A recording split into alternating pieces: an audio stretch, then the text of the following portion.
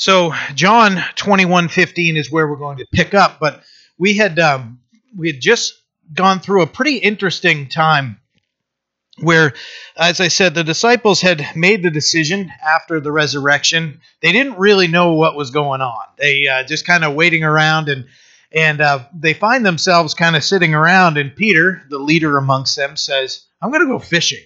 So they said, "We're going with you." And so they go out fishing, and they toiled all night, didn't catch anything.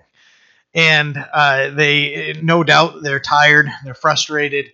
They catch nothing. And then as we studied, we realized that they didn't know it up front, but we, as we're reading, can know it's Jesus calling out to them from the shore. And he's calling out, "Hey, did you guys catch anything?" "No, didn't catch anything." He says, "Cast your nets on the other side."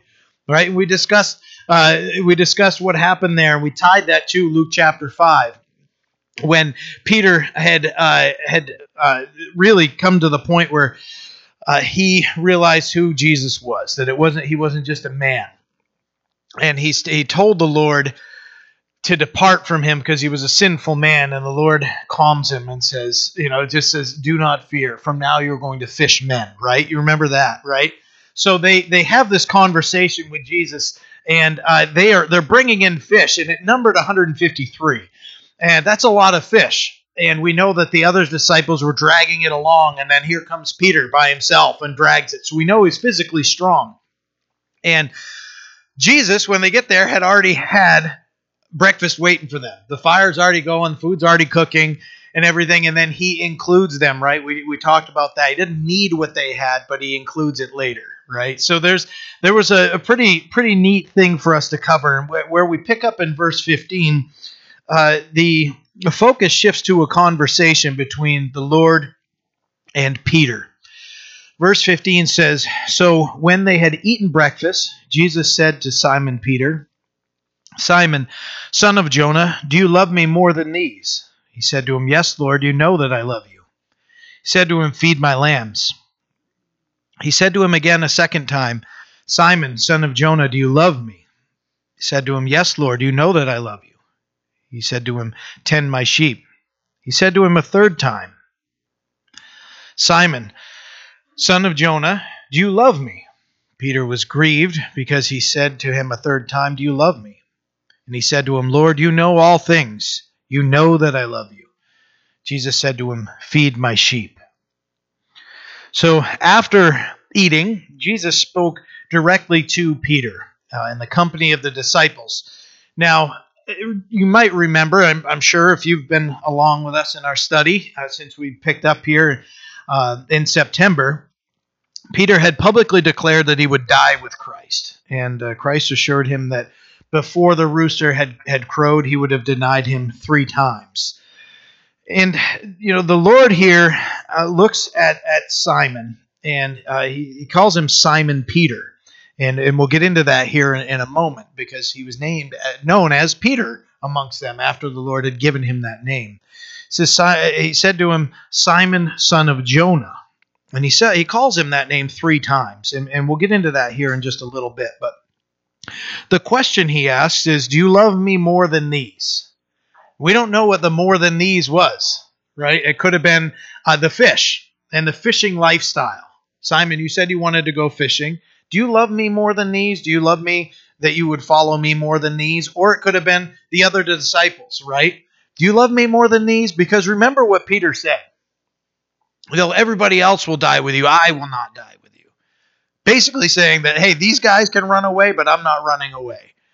Was the question to Simon, "Do you love me more than..." We don't know. We don't have that context in there. We don't know if the Lord was pointing to the other disciples. We don't know what it was, but he said, "Do you love me more than these?"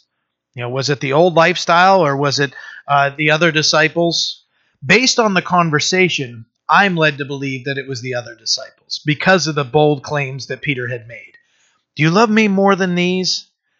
You guys remember, and we talked about it, I think, last week, James and John, remember their mom came up, hey, vying for them that they would have, because she's thinking of the Messianic rule coming right then. and she's saying, hey, can my son be at your left hand and your right hand? And the Lord said, you don't know what you're asking right now.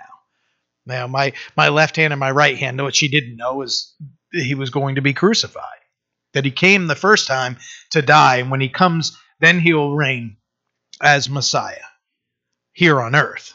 He came the first time to die. So we don't know why he says this, but he's asking the question, do you love me? That's a question for all of us to consider. Do we love Jesus Christ? Do we love him? It can be, we can get into a routine of playing church, can't we? Right? And we can get into, I like to come to church. I like to sing songs. I like the people. I like the warm atmosphere at church. And hopefully that's the case here, right? That's the aim here, is that it's a warm, welcoming, loving church. That's what we're supposed to be. But is the focus of our heart and the soul desire to know Christ and to love him, right? Do you love me? That's quite a reflective question for us, right? What if he's asking us? We're going to truly get to a point of self-examination. Do I love Jesus Christ? It's not only just certain things about him. Do we love him despite because the words of Christ? There are a lot of people that will come to a realization and they'll admit that Jesus was a good teacher and that he had a lot of good things to say. But they won't make that commitment to Christ because they don't want to submit their lives to his lordship, right?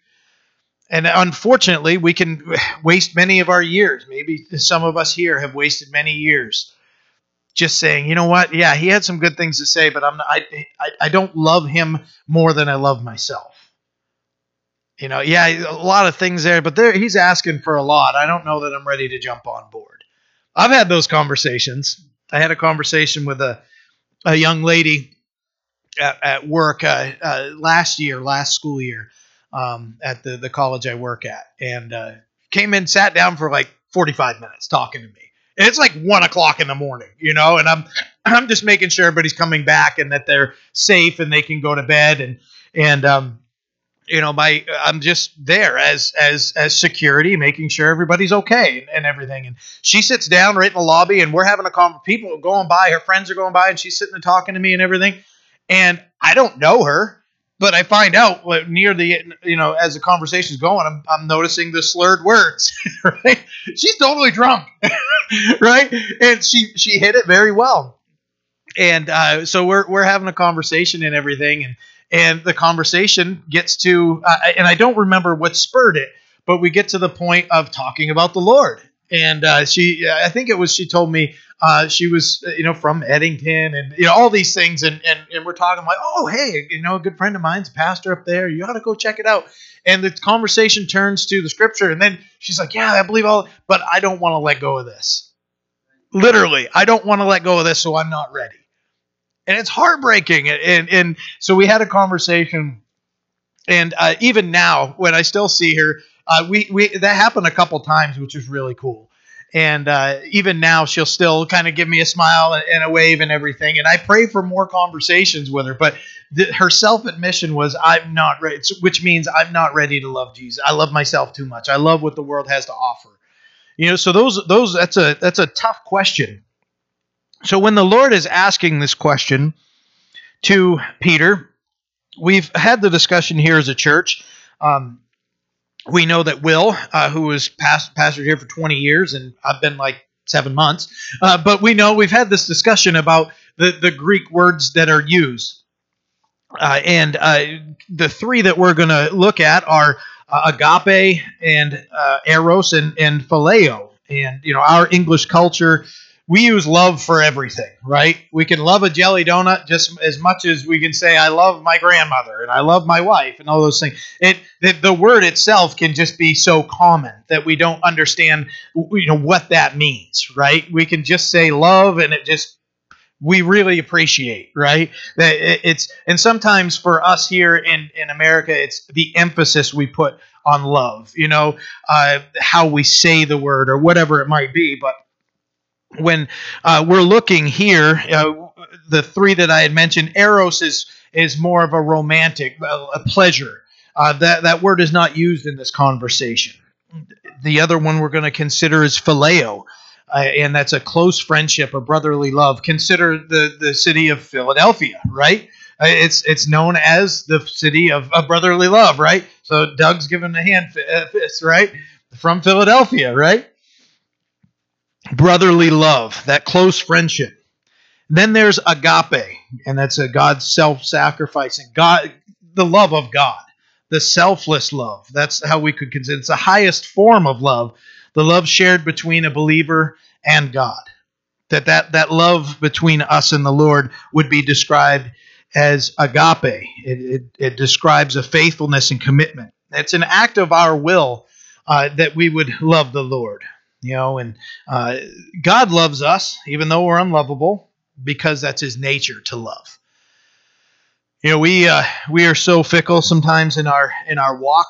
Sometimes we're stronger, but we fail so much, and we may convince ourselves that, all right, I've hit that point. God was patient enough with me for here, and here, but He doesn't love me anymore after these things. That's our enemy whispering in our ear. That's not our Lord speaking to us.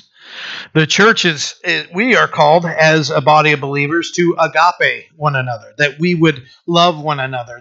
The Greek word used in John 13:34 says, "A new commandment that I give to you, that you agape one another, that you love one another as I have loved you, that you also love one another." The love that's listed in there is God's love, that you agape one another, and as I have agape you, and you also agape one another. God's highest form of love versus what we would consider love for whatever it might be. 1 Corinthians 13 describes agape, what it looks like. The love that is of God and from Him. Verses 1 through 7 are going to be posted up there. If you'd like to turn there, you can.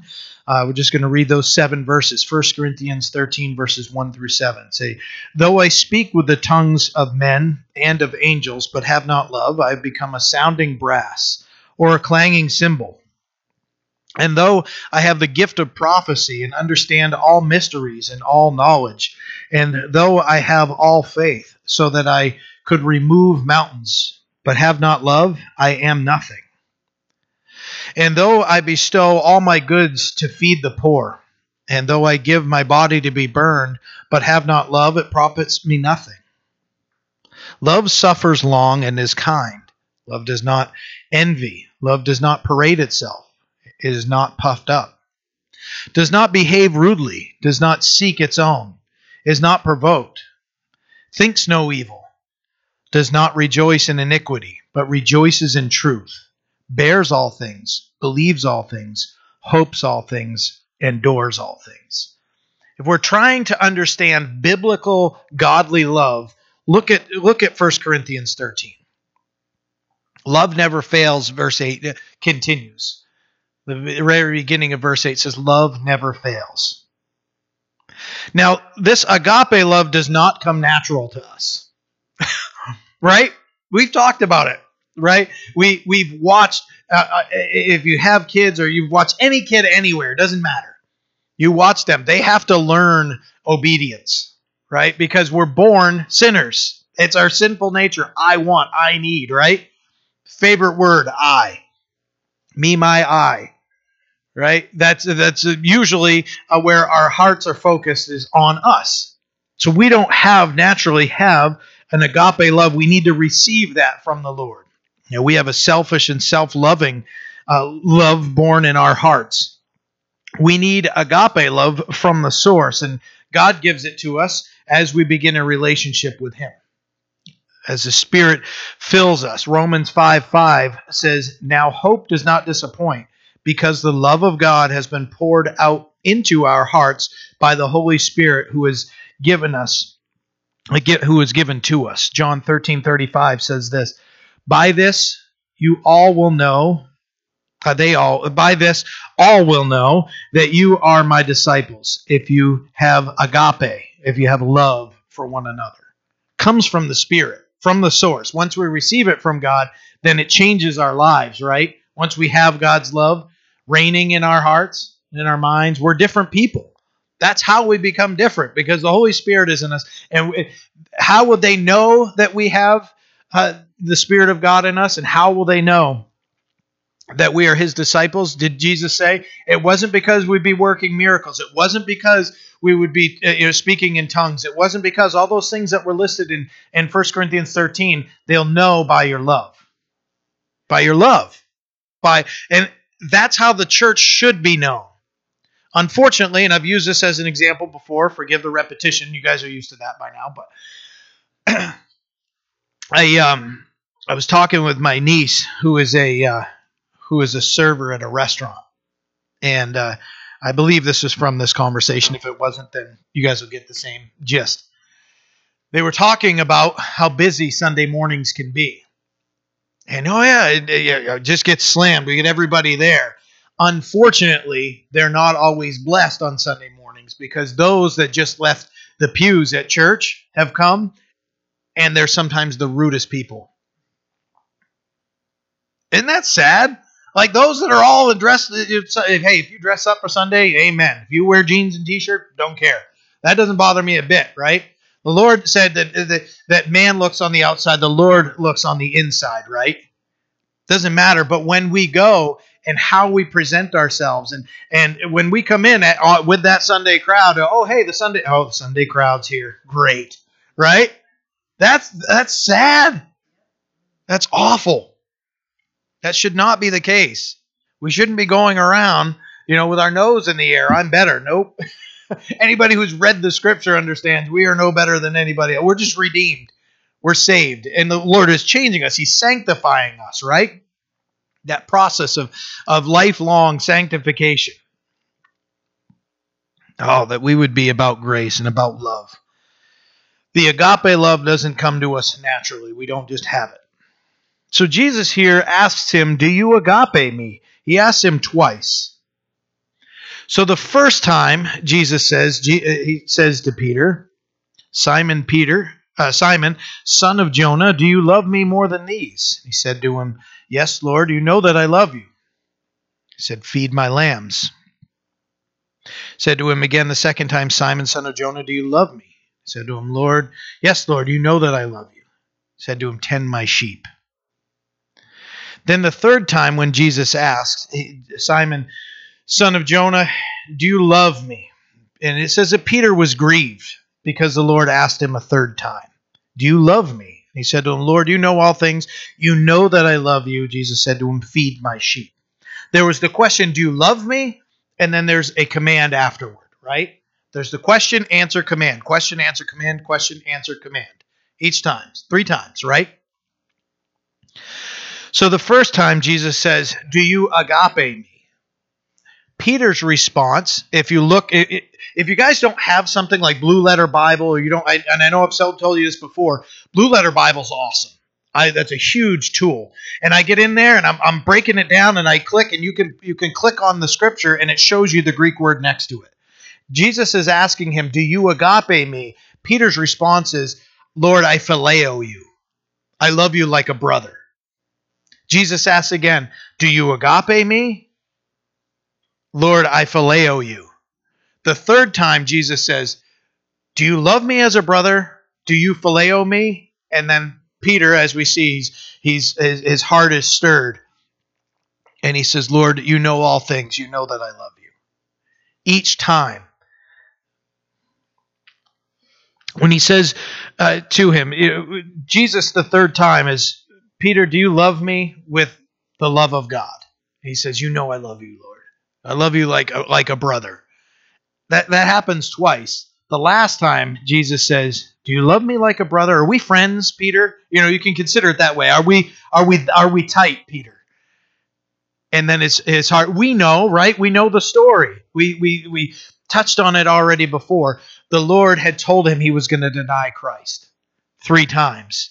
You notice there are 3 questions here. 3 times. Do you love me? Do you love me? Do you love me?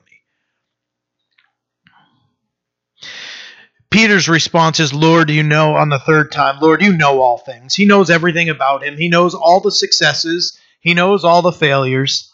And, this is indicative, I believe, of Peter speaking in humility. Because he had made those prideful statements. Though everybody else fails, I'll die with you. He believed that in his heart, but man, was it driven by pride, right? All these other guys might go, but not me. You know, when you think of the other guys, like, oh yeah, get blanket party tonight, right? You know, any military guys knows what that means, right? He had made those bold claims. You know, he knows us the same. He knows every single one of us the same, just like he knew Peter. He knows our strengths. He knows our weaknesses. You know, we can be too prideful, trust in our own strength, and we always come up short when it comes to spiritual things, right? If we're trusting ourselves, we're going to come up short in spiritual things. Peter made that declaration. He meant it, but man, he's like, with everything that I have, you know, but he needed the love of God in him.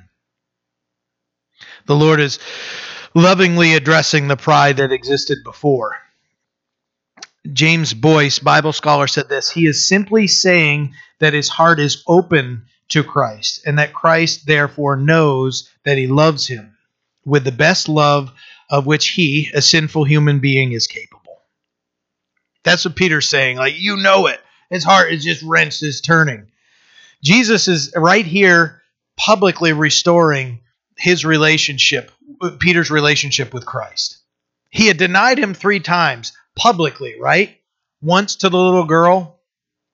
And then as he's standing there around the fire, he's making those other declarations that, no, I don't even know him. One gospel account says that he's even cursing. Right? He's even cursing, calling down curses. If I know him, blah, blah. We don't know exactly what he said. If I know him, then blah, blah, blah. And he made those declarations. Lowest point in Peter's life, denying his best friend. Jesus Christ was his best friend. I think him and James and John. You know, those 3, the core 3 that would walk around with Jesus. You know, because you'll look at the end of this chapter here, and you'll see Peter asking a question about John. But Jesus, no doubt, is his best friend. And he denied him 3 times. And his brothers were all aware of it, and now they're all together. He was the leaders of the apostles, and he needed to be restored personally, but also that public restoration, so that others knew that Jesus forgave him and reinstated him, that he had that forgiveness from the Lord. This is a very powerful moment. No doubt a tearful one. Peter's a rugged guy. He's a fisherman. You know, where it says in the first few verses, it says that Peter was grieved because he said to him a 3rd time, I believe personally that his eyes were welling up. The 3rd time, Simon, son of Jonah, do you love me? You know, those are powerful things, and he can stand in joy knowing that he's been restored. That failure is now victory in Christ. You know, the heartbreak and sorrow that had made him go from the presence of the Lord. Remember Luke 22:62. It says, so Peter went out and wept bitterly.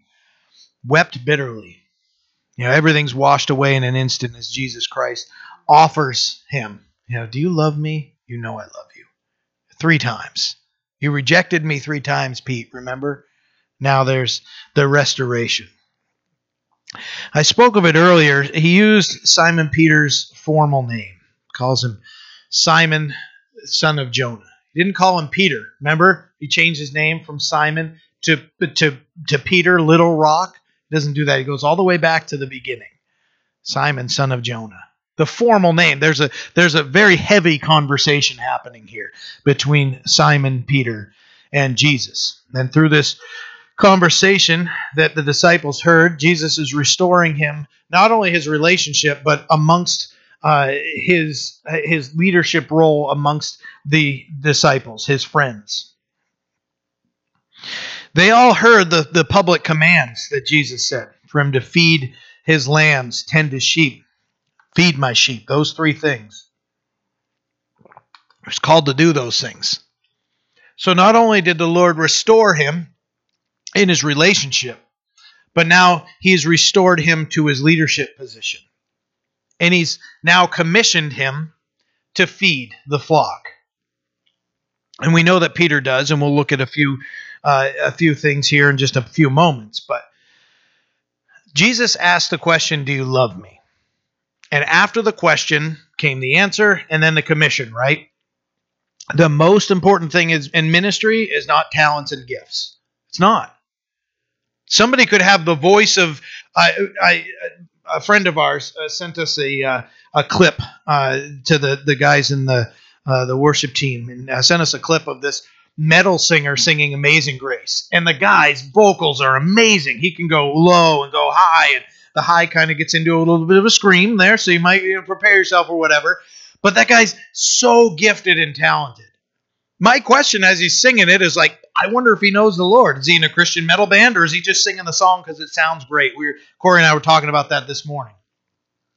That sometimes we can witness people with the biggest gifts singing praise songs to the Lord, and then you know that their other songs are complete trash. And we were talking, so sorry, buckle up a little bit. If you're a big country music fan, there's some country songs I like and everything. But problem with it is I'm going to come out with all these songs about drinking, about sleeping around, about drunkenness and revelry, all these things that the Bible preaches against. And I'm going to put out a gospel album. There's a problem. I have a problem with that. I'm not standing up here, just trying to condemn anybody, but man, isn't that confusing to the world? Oh, is this person now a Christian? No, because the next album has whatever on it, right? You hear them just belting out the praises of the Lord, and you're like, cool, this guy's got a great voice, or this lady's got a great voice, and you're singing, riding in a car, and then the next thing that comes out is complete worldly, sinful trash. That's a problem. There's got to be that difference. It has to be. It's got to be a difference. I don't even know why I just got on that.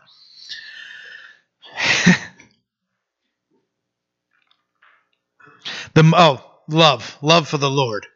Love for the Lord. We're getting back to that. Sorry. That's the most important thing. We can be gifted. We can be talented. We can have these crazy abilities. We really can. But do we personally, in our own relationship with Christ? I'm not telling everybody here that we're not all loving the Lord. Please don't get that from this. But there's a difference between being gifted and talented and using those gifts to praise our God. If we're not, then we need to get right today. I encourage any of us, if we've got those gifts and talents, start using them for the Lord. Because if we're using them for ourselves and for selfish motives, we're going to get ourselves in trouble. It's all about loving Jesus. That question, do you love me? Loving Christ. If we don't love Jesus, we can't properly love the sheep. Can't. If we don't have agape love in our hearts with our relationship with the Lord, we can't properly minister to anybody. We can't. We don't have God's perfect love reigning in our hearts if we don't know him. So Peter's a fisherman, pretty strong guy. We studied that he carried the net by himself, and the Lord is telling him that with a shepherd's hand, he needs to feed the lambs, tend the sheep, feed the sheep. I know you're a rough guy, Peter, but I got a mission for you, and it's taking care of people. He had to learn. Peter, okay, guys, remember, this is a guy that as they're in the garden, their garden there, and everybody comes to arrest Jesus, who grabs the sword and chops off Malchus's ear? Peter, right? He's rough. Peter's a rough guy. And the Lord's telling him, your focus needs to now be, you love me? Great. We love each other. You need to tend to the sheep. You need to feed the sheep. Feed my lambs. He gives him a mission. Something that he can't do by himself. And he's been restored. Peter's been restored in his relationship, and he's been restored in ministry and commissioned. Last thing before we move on from here is agape love is what we all need. Every single one of us need it to please our Father. We need to share agape love with one another.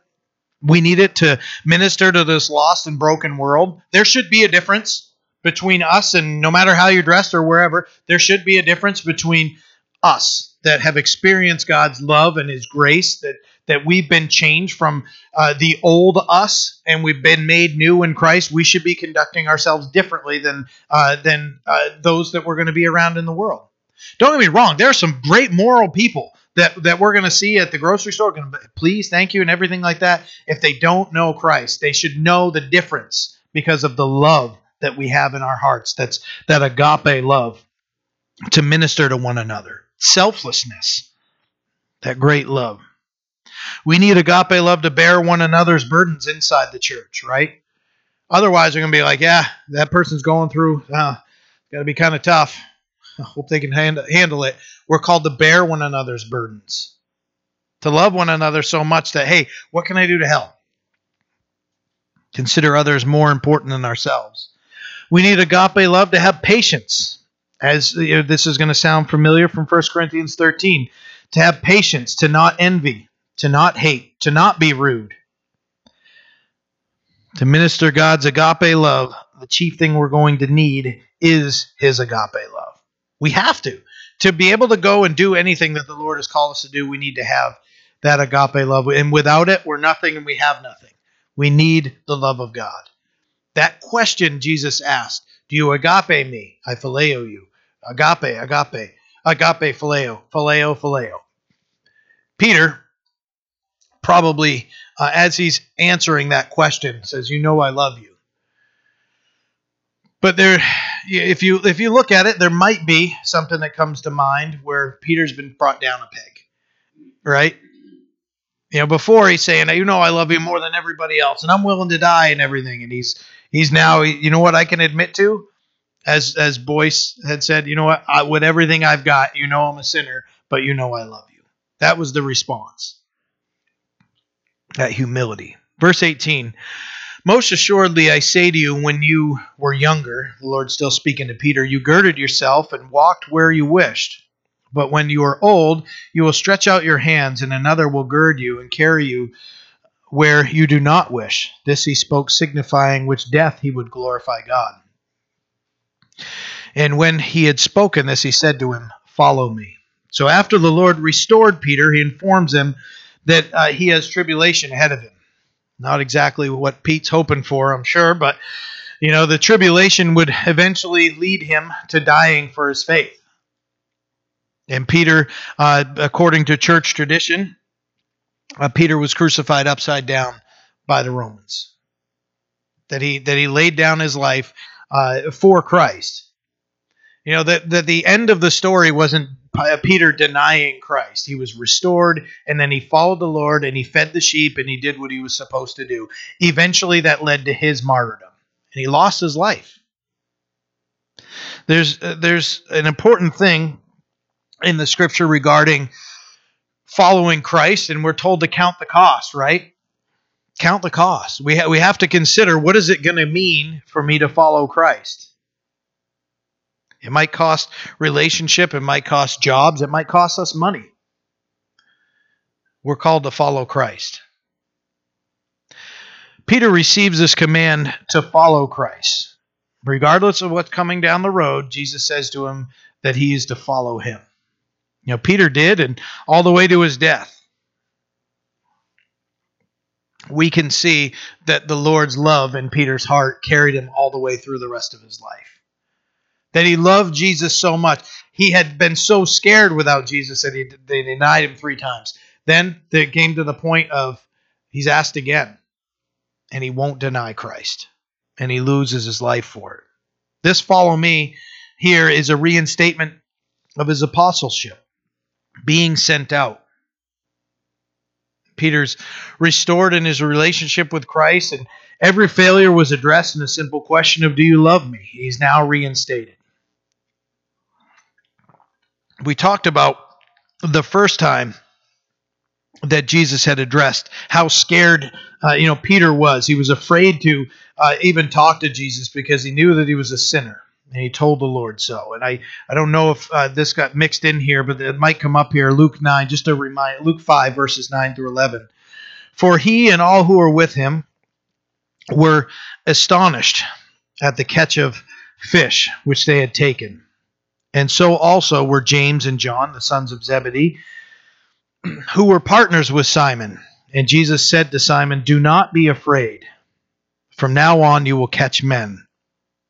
So they brought their boats to land. They forsook all and followed him. You know, the Lord told him, I know you're scared, Peter. I know you're telling me you don't have to be afraid. From now on, you're going to catch men. So this reinstatement, you know, this is a bookend commandment for Peter, right? He had received the command to follow the Lord. All that happened in his life in those next few years, and then the failure, and then Peter runs into the tomb, right? Throws his, John's looking in. Peter goes right in. They see the Lord. They're on that spiritual high. They don't really know what to do. They go fishing. Now they're sitting here having breakfast with Jesus. They just got done, and they're having this conversation, and the Lord restored him. It started with follow me, and then the last command we see right here is that the Lord was telling him to follow him. You know, if that's us, be encouraged. You know, we can get to a point where, yeah, you know what, I was walking with the Lord at some point, and I'm just not really where I was before. Well, go back to him and say, Lord, I need you to renew my heart. You know, bring me back. And the Lord's going to be faithful to do it. He's not going to be, no, too far gone, because the need to come back to the Lord came from him. That's already coming from, that's the Lord. That's the Holy Spirit doing the work in us. Just be obedient. Come back to him. The Lord is all about restoration. He's all about it. That's who he is. He loves us so much. There's a question in that. You can look at the redemption story as a whole and understand there's your redemption. You know, before we even knew that we needed a Savior, he already had the plan set, right? While we were still sinners, Christ died for us. Verse 20. Then Peter, turning around, saw the disciple whom Jesus loved following, who also had leaned on his breast at supper and said, Lord, who is the one who betrays you? Peter, seeing him, said to Jesus, but Lord, what about this man? Jesus said to him, if I will that he remain till I come, what is that to you? You follow me. So Peter's asking Jesus, what will happen with John? You know, was this out of concern or out of interest? We don't know. But regardless of what's being asked, the Lord says to him, if I will that he remain till I come, what is that to you? You follow me. You know, the Lord had already told him, you follow me. And Peter's first response is looking at John. What about this guy? Right? You know, very easy to focus on someone else's life. You know, someone else's ministry. We can get to that point very easily. That's something between them and God. It's not for us to be involved in. Colossians 4:17 says, and Paul writing, and say to Archippus, take heed to the ministry which you have received from the Lord, that you may fulfill it. That you have received. Say this to Archippus, right? This is what's being said here. Take heed to the ministry which you received in the Lord, that you may fulfill it. You were told to do something, take heed to it. Fulfill the ministry that the Lord has placed in them. You know, that what's being said here is a day-to-day calling and following Christ. Where to go, what to do. Coming to Christ and following, not worrying about what everybody else is doing. You know, our enemy or our flesh can convince us that whatever our ministry might be isn't enough. And then we get to a point of envy, and we get to the point of covetousness, right? I want that position. I need that position. That will blind our eyes to what God is doing in our lives and how he's using us at that point. We can get so focused on what's going to happen in someone else's life. I believe that Peter, when he's asking this, Peter just heard, okay, I'm going to die and all those things. What about John? You know, that it's not necessarily the Lord saying, yeah, you're saying you're going to do that. That Peter's not saying to the Lord, yeah, you're going to do this. But there's a reminder here for us that when the Lord gives us that command to follow him, we don't have to worry. What about this person? What about those things and everything? That's between them and the Lord. The Lord can minister to our hearts better than any of us can. right? I can go and I can pour my heart out and do my best and try to convince somebody of whatever that this is. Nothing even that comes even close to what God is going to do in their hearts when He ministers. We try to minister on our own strength. It's just going to come up empty. We can't drive somebody, can't force them to their knees to submit to the Lord. We can't. You try to do that, it's going to be insincere, isn't it? Because they're just tired of us bashing them, right? Maybe it was the grandmother we had in our lives, or someone who truly loved us, and was speaking the truth, and we wanted nothing to do with it.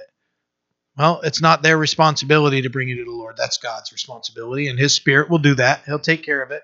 He doesn't need us. He chooses to use us. But if you're frustrated in whatever ministry situation you may be in, go to the Lord and say, Lord, will you help me with this? Because if we're not watching our hearts, we can get into the mindset of, I should be there. I should be doing this and that. I should be in that position, not that person. How come nobody's put me here or whatever? The Lord doesn't make mistakes.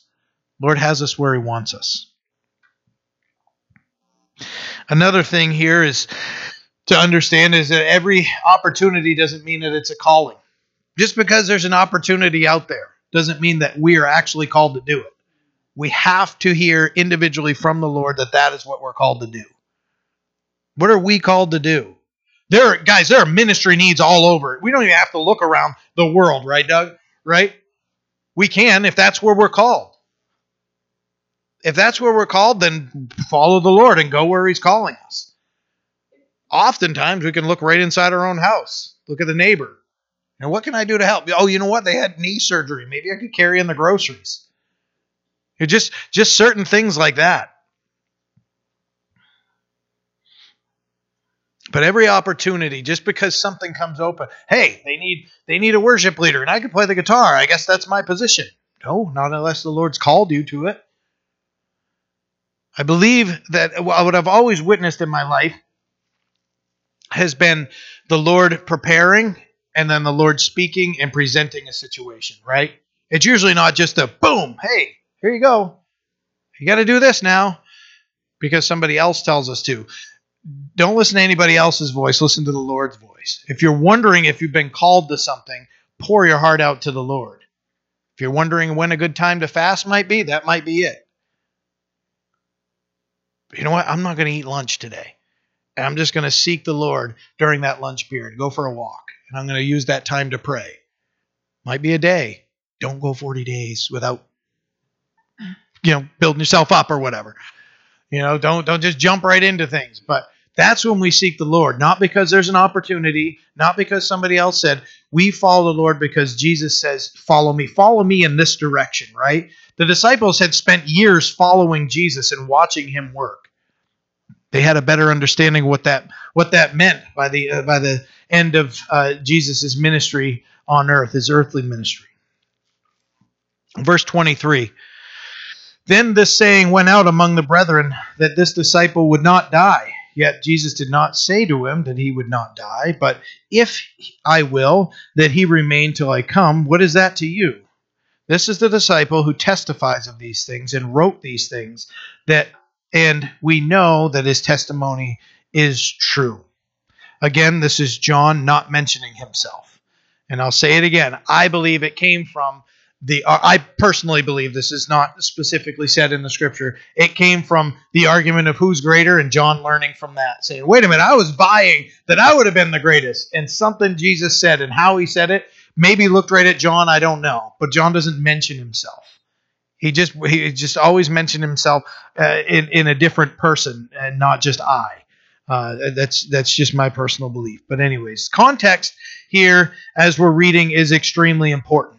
Not understanding context of the scripture has led to many massive problems and divisions in the church. It's led to cults being formed, heretical doctrine. That somebody would look at something like this and say, you know what this means is John was never going to die. And that's what some people started to believe. It even says right there. Not understanding the context can lead to misunderstandings of passages such as Jesus' teaching. I remember when the Lord was talking about, if your eye causes you to sin, pluck it out, cast it from you. If your hand causes you to sin, chop it off. It'd be better for you to enter heaven maimed, basically, than enter heaven maimed than go to hell whole. He's explaining that. Jesus was not telling us to walk around with a hatchet in our hand, right? I can tell you right now, none of us would have hands or eyes. Remember what James said about the tongue, that we can't even tame our tongue? I don't even know where we'd go with that, right? We wouldn't even be walking around. We might be rolling somewhere in directions we can't even see, right? Guys, I've heard of people that I know were in a cult that this young man had been so Jehovah's Witnesses teach that if you have you can't have blood transfusions. You can't have somebody else's blood. This young man is like a teenager. Need a blood transfusion. Nope. They chopped off his leg. Oh my goodness. There's some weirdness that comes. We saw that it was saying that it says it went out among the brethren that John's not going to die. John's making it clear. Jesus did not say I wasn't going to die. If he wanted me to live till he returns, then that's great. But that's not what Jesus said. He makes it clear. Context is very, very important. Jesus isn't promoting, when you consider that, he's not promoting self-mutilation. Sin is what? A condition of the heart, right? My hand does what my body tells it to do, what my mind tells it to do. Now, my hand isn't the problem, my heart is the problem. Body parts are just the vessels that are used to carry out those things. So Jesus made a point that sin is very serious, deadly even. So dangerous that we would take extreme measures. It would be better for us to do that. Jesus was not calling people. He was the healer of the maimed. Okay, he wasn't telling us to maim ourselves. We wouldn't have anything. So Jesus didn't say that John would live but if. Jesus actually has the power over physical death. We saw that. He demonstrated it in raising people from the dead on multiple occasions, that he himself rose from the dead. Jesus isn't confined to the same elements we are. And he's not worried about time, space, and matter. He kind of created those things. He's got it.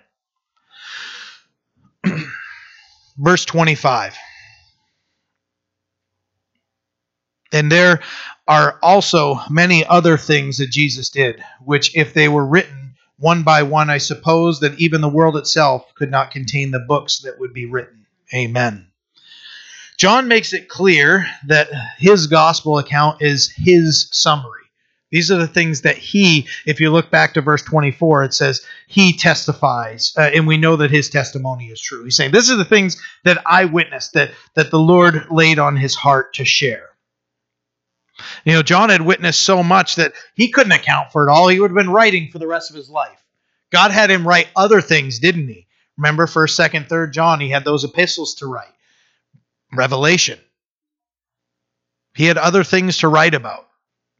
What he's saying here is that he had seen so much, he had heard so many things that, if he tried to write the books, what he's saying here is that there wouldn't be enough room in this world to contain the books, what he had seen, and how that affected lives, and how, just thinking of, when this person, was raised from the dead, and, this young girl, and this person's health was restored to them, and you see all these things that what he's saying is you'd be writing books all the time. And the world wouldn't be able to contain them. By the leading of the Holy Spirit, John recorded his gospel account, what God wanted him to write. All Scripture is inspired by God. John wrote what God had placed on his heart. And as we began in September, must have been like the 3rd or 4th, the day that actually started when we started here, when I took over this position, we discussed what the gospel account, according to John, covers. What it mainly focuses on, the 7 I am statements of Christ. He focused on 7 miracles, And as stated in John 20, verse 31, but these things are written that you may believe that Jesus is the Christ, the Son of God, and that believing you may have life in his name. That what he wrote would spark believing faith in the reader. Right? You guys remember that all the way back in September? If you don't, now you do.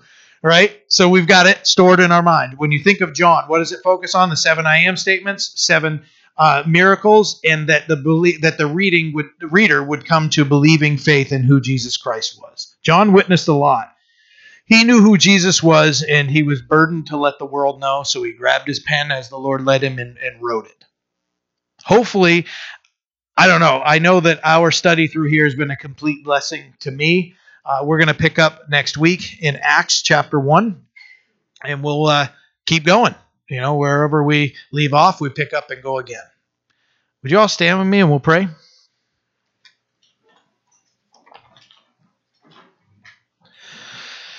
Father, we are blessed to know that you would restore somebody like Peter.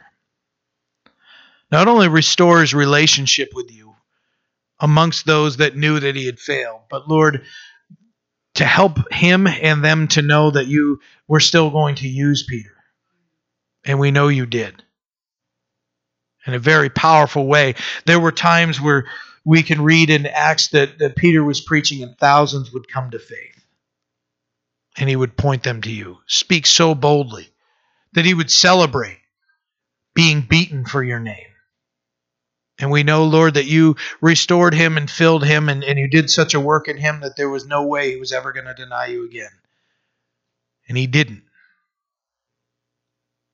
Lord, help us if we have failed, if we've gotten to a point where we are being self-condemned or condemned by our enemy, Lord, that's not you.